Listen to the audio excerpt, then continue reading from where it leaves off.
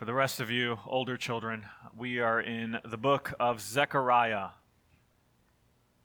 Zechariah. If you have a hard time finding it, it will be up on the screens. Don't worry. Zechariah we're going to be looking at chapters 10 and 11 in their totality, but right now we're going to start with the first 3 verses of chapter 10. Zechariah chapter 10, starting in verse 1. Hear now God's word for you, his people. He says, "Ask rain from the Lord in the season of the spring rain, from the Lord who makes the storm clouds, and he will give them showers of rain to everyone, the vegetation in the field. For the household gods utter nonsense, and the diviners see lies. They tell false dreams, and they give empty consolation. Therefore, the people wander like sheep. They are afflicted for lack of a shepherd. My anger is hot against the shepherds, and I will punish the leaders.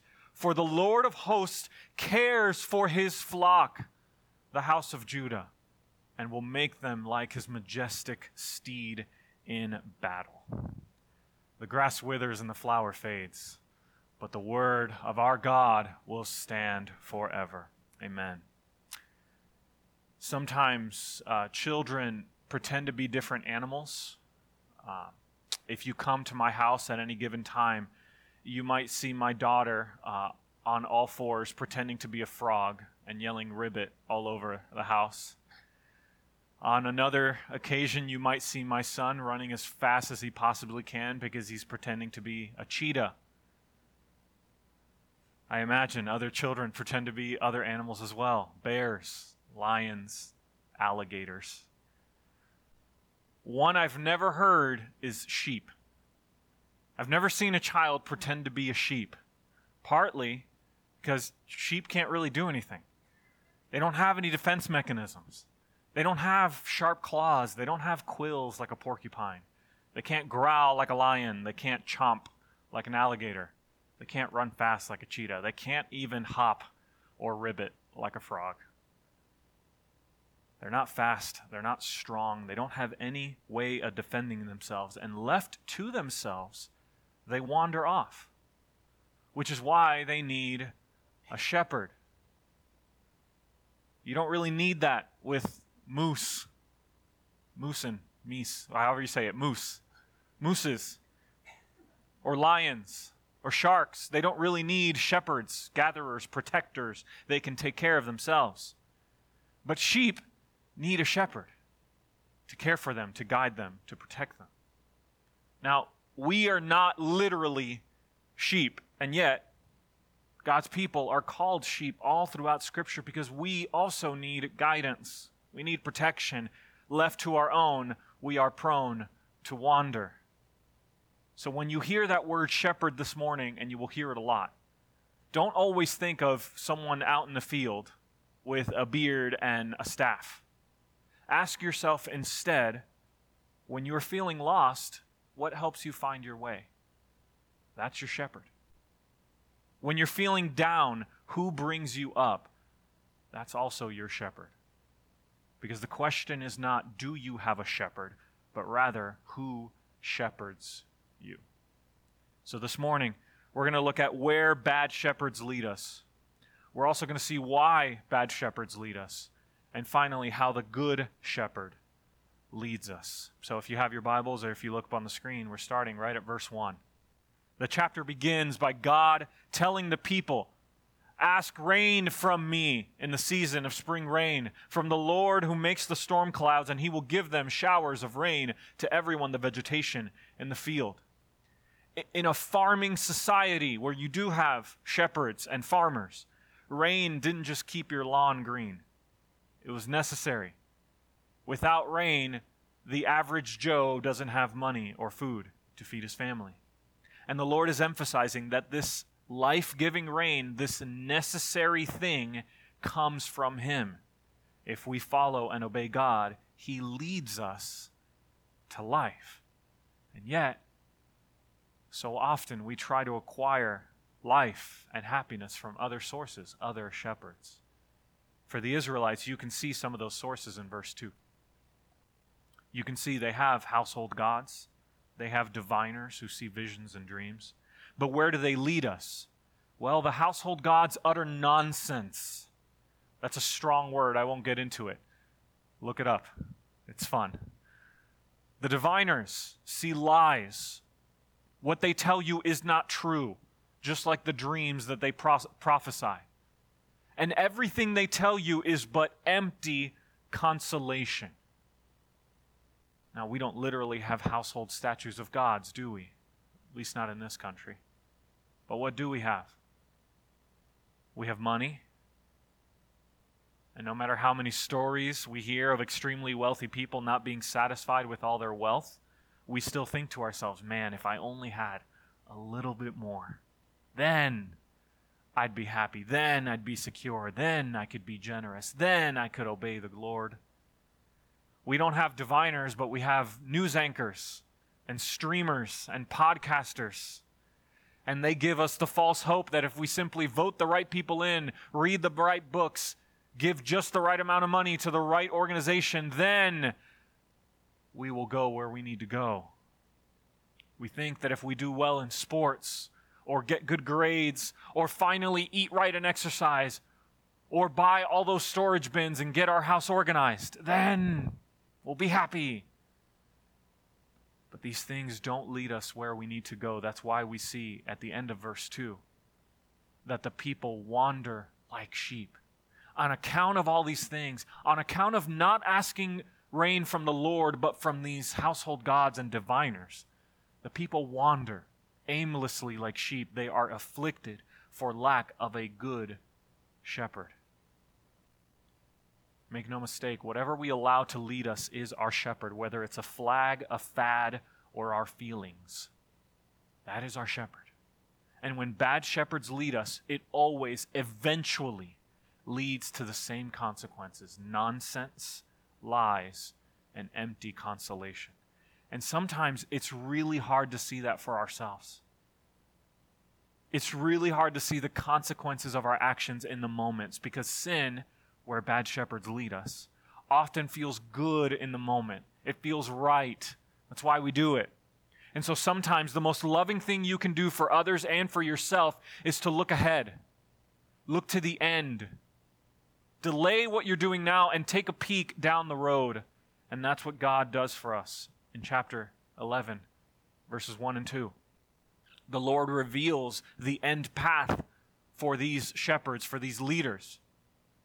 And he does it in poetic form. Oh, open your doors, O Lebanon, that the fire may devour your cedars. Wail, Cypress, for the cedar has fallen, for the glorious trees are ruined. Wail, oaks of Bashan, for the thick forest has been felled. All these pillars, all these symbols of strength and might are gone. Yes, these bad shepherds seem great now, but their end is ruin. It's like when God told Adam not to eat of the fruit. You remember? He didn't outline all the things, all the bad things that would happen all along the way. He simply looked to the end and he said, you will die. That's what we do, right? With, name something, steroids. We don't talk about all the little things that will happen as you take them. We talk about the end, how it will harm your body.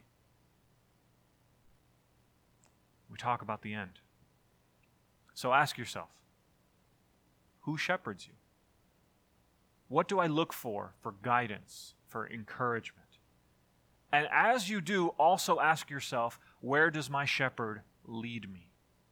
Whoever or whatever your shepherd is, what is the end path of following your heart? What's the end path of seeking money all your life? What's the end path of putting all my energies into my work, or even into a good thing like my family? Where does that lead? Though those are many paths, the Lord makes it much simpler in the opening to the book of Psalms. In Psalm chapter 1, he simply states it as two paths. And what the author does is exactly what Zechariah does. He points out not just the present consequences, but the future. And we see after 4 verses, the author stands at a sort of fork in the road, right? I could go right, I could go left. But as you read Psalm 1, you have to pretend like there's a fog. Like you can't really see all along the end, but pretend there's a drone in the air, and you can see what's at the end. You can see what's at the very, very end of each road, and here it is. On account of what you read for the first 4 verses of Psalm 1, you see, therefore, the wicked will not stand in the judgment, nor sinners in the congregation of the righteous, for the Lord knows the way of the righteous, but the way of the wicked will perish. There are only 2 paths. The path where God is our shepherd, and the path where anything or anyone else leads us and guides us.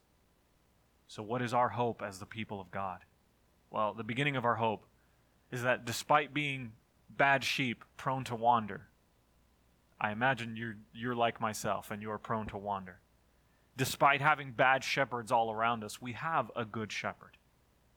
Bad shepherds lead us to lies and emptiness, but look where our good shepherd leads us in that seminal psalm, Psalm 23. The people do not wander like sheep because the good shepherd, he leads me beside still waters. He restores my soul. He leads me in paths of righteousness for his name's sake. And we've already seen where that path leads us. Bad shepherds lead us to pain, to lies, to nonsense, to emptiness. The good shepherd leads us to peace and righteousness. Amen. If this is true, if you meant that amen, then why do we follow bad shepherds? Because that's where they lead us. We know that, we've been told that, we've read that, we've sung that. So why do we keep doing it? Having seen where bad shepherds lead us, let's look at why bad shepherds lead us. And the short answer is because we allow them to. And maybe as important of a question to ask is, why do bad shepherds sometimes not lead us? And the answer for that we find in chapter 11, verse 6. Because the Lord protects us. Look at verse 6. The Lord says, I will no longer have pity. What does that imply? He has had pity. He has been protecting his people from bad shepherds and bad consequences. But here, enough is enough, and he finally says, for I will no longer have pity on the inhabitants of this land, and I will deliver none of them from their hand, from the hand of their neighbors.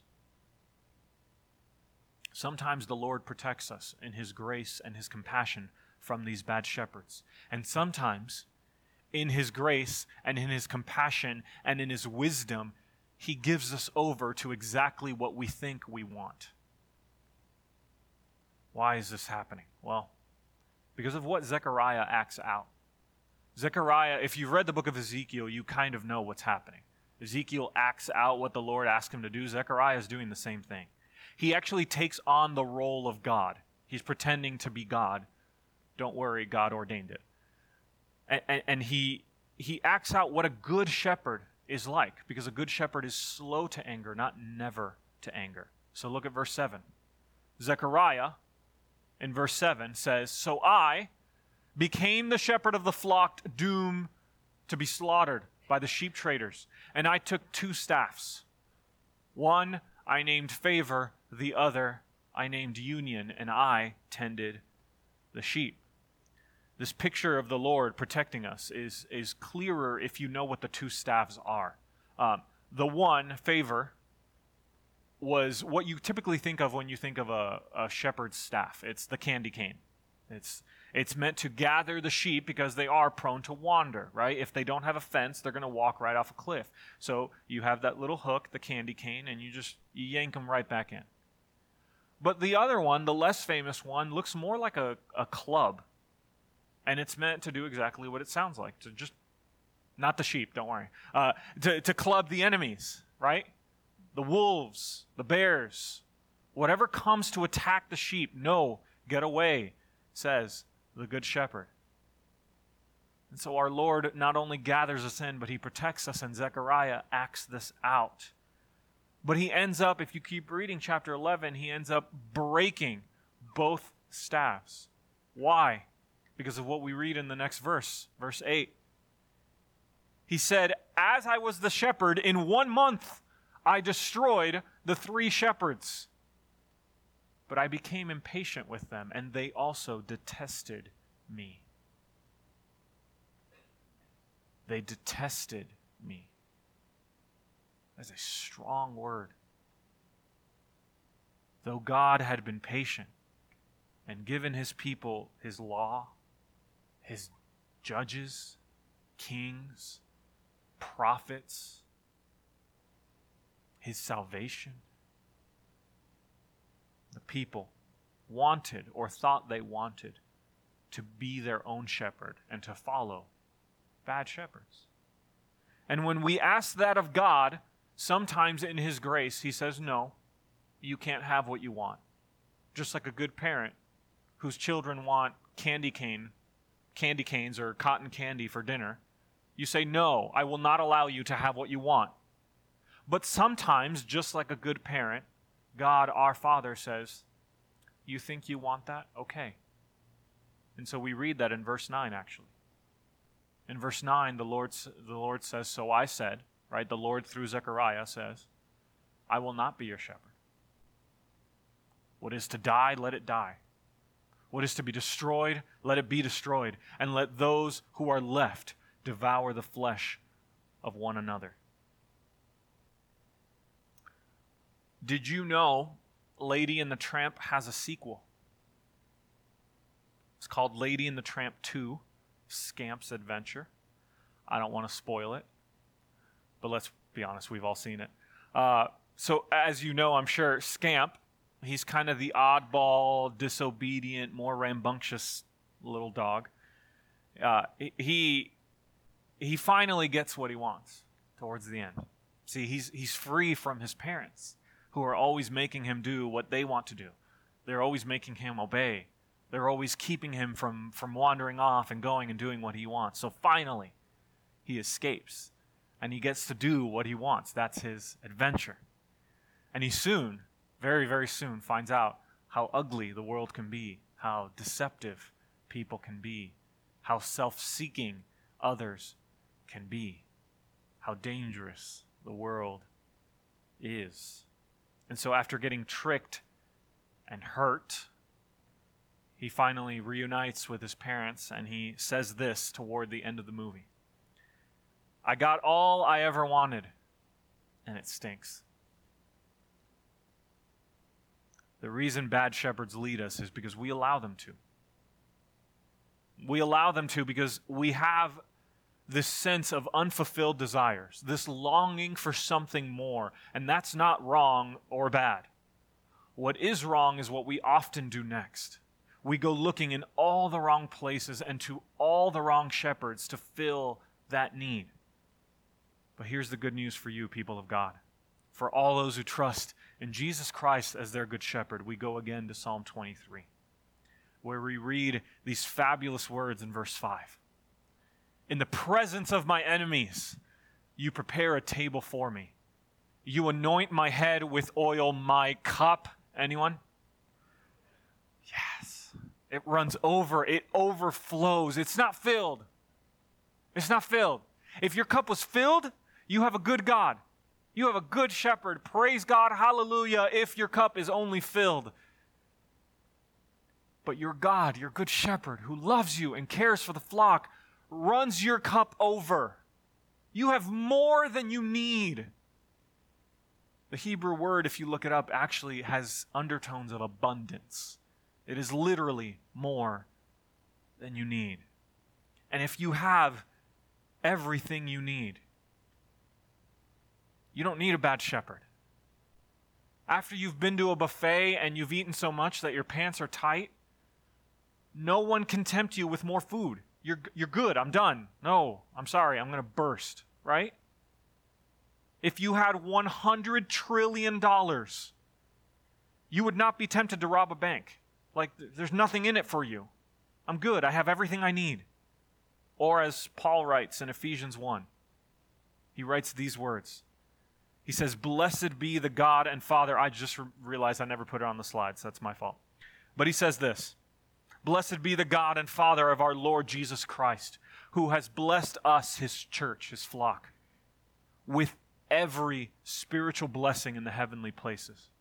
And then as you read Ephesians 1, and I do encourage you to do so, he outlines exactly what those blessings are, what some of those blessings are. Here they are. He chose us to be holy and blameless. He predestined us for adoption. You are sons and daughters of the God of the universe. He redeemed us through Jesus' blood. He forgave us of our sin, and he gave us an imperishable inheritance. Christian, you have all that you need. That is the gospel. That is the good news of having Jesus Christ as your shepherd. We allow bad shepherds to lead us because we think they can give us what we need, but through Jesus Christ, we can confidently proclaim with King David the words that we find at the beginning of Psalm 23. In Psalm 23, verse 1, we see these words. I encourage you to say them with me. "The Lord is my shepherd, I shall not want." That is the beautiful, simple truth of the gospel. Because the Lord protects me, guides me, and sustains me, I lack nothing. Amen. So we've seen where bad shepherds lead us. They lead us to lies, to empty consolation, to wandering, to affliction. But the Lord guides his people to still waters, to restoration. We've seen why bad shepherds lead us, because we allow them to. Our sin and our sin nature makes us think that we can find what we need in other sources besides God. But through Jesus, we see that we have everything we need. And so now we're going to look at exactly how the Good Shepherd, how Jesus Christ, our Good Shepherd, leads us. The first thing you need to hear about is the Lord's anger. But it might not be the anger that you think. Verse 3. Chapter 10 says this. "My anger is hot against the shepherds, and I will punish the leaders, for the Lord of hosts cares for his flock." It is so important to declare the truth that God is rightfully angry at my sin and the ways in which I choose to do things that I know are wrong. That is important. I am guilty. But it is equally important and equally in Scripture to declare the truth that God is also angry when we are sinned against. God is angry at bad leaders and bad leadership. God is angry not just when we succumb to temptation, but when others tempt us. God is angry at that. We need to hear that. The Lord sees when his people are mistreated and abused, and not only does he care and weep with you, he does something about it. That's my shepherd. That's the God of the Bible. He punishes those leaders, those shepherds. Why? Because the Lord of hosts, the Lord who commands angelic armies, cares for you. He cares for his little flock of sheep, even when his sheep reject the shepherd. That's why we continue to read in verse 4 how he cares. And he says, "From him, from God, from the Lord of hosts, shall come the cornerstone. From him shall come the tent peg. From him the battle bow. From him every ruler, all of them together." Really quick, the cornerstone is a picture of strength and sturdiness. It was the first and strongest piece in the foundation of a building. The tent peg is similar, but it's slightly different. It's a picture of stability, right? It's what keeps the tent from flying away when harsh winds blow. It keeps you steady. The battle bow, they didn't have machine guns and tanks, so the battle bow was the symbol of army, battle power, might. All of these we find in Christ. Because when the Lord says in verse 5 these words, that they shall fight because the Lord is with them, that's not an empty promise. That's not a purely spiritual in my heart thing. That's a real thing. That really happened. He really, actually, physically fulfilled that promise. Because we know the truth that God the Father, the Good Shepherd, sent us his Son, Emmanuel, the Good Shepherd. And this is what the Good Shepherd says in John chapter 10. In John chapter 10, I wish we had time to read the whole thing, but here we go. Verses 11, starting in verse 11. He says plain as day, I am the Good Shepherd. The Good Shepherd lays down his life for the sheep. How does the Good Shepherd lead us? He lays down his life. And then he contrasts that with bad shepherds. He said, he who is a hired hand and not a shepherd sees the wolf coming for the sheep, and instead of protecting them, instead of laying down his life, he leaves. He runs away. And so the enemies, the wolves, can come in, snatch them, and scatter the sheep. Why does he run away? Well, he flees because he is a hired hand and he doesn't care for the sheep.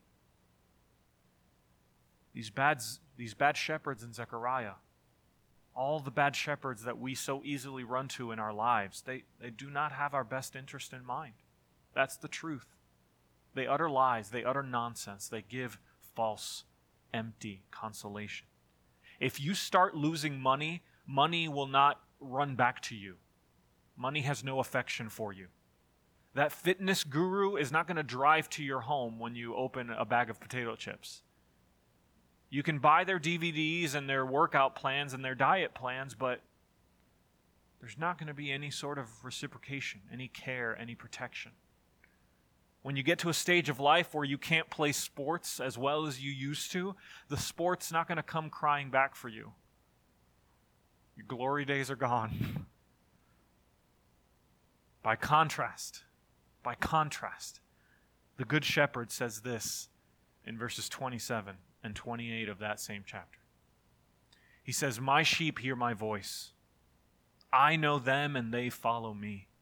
I give them eternal life and they will never perish, and no one will snatch them out of my hand.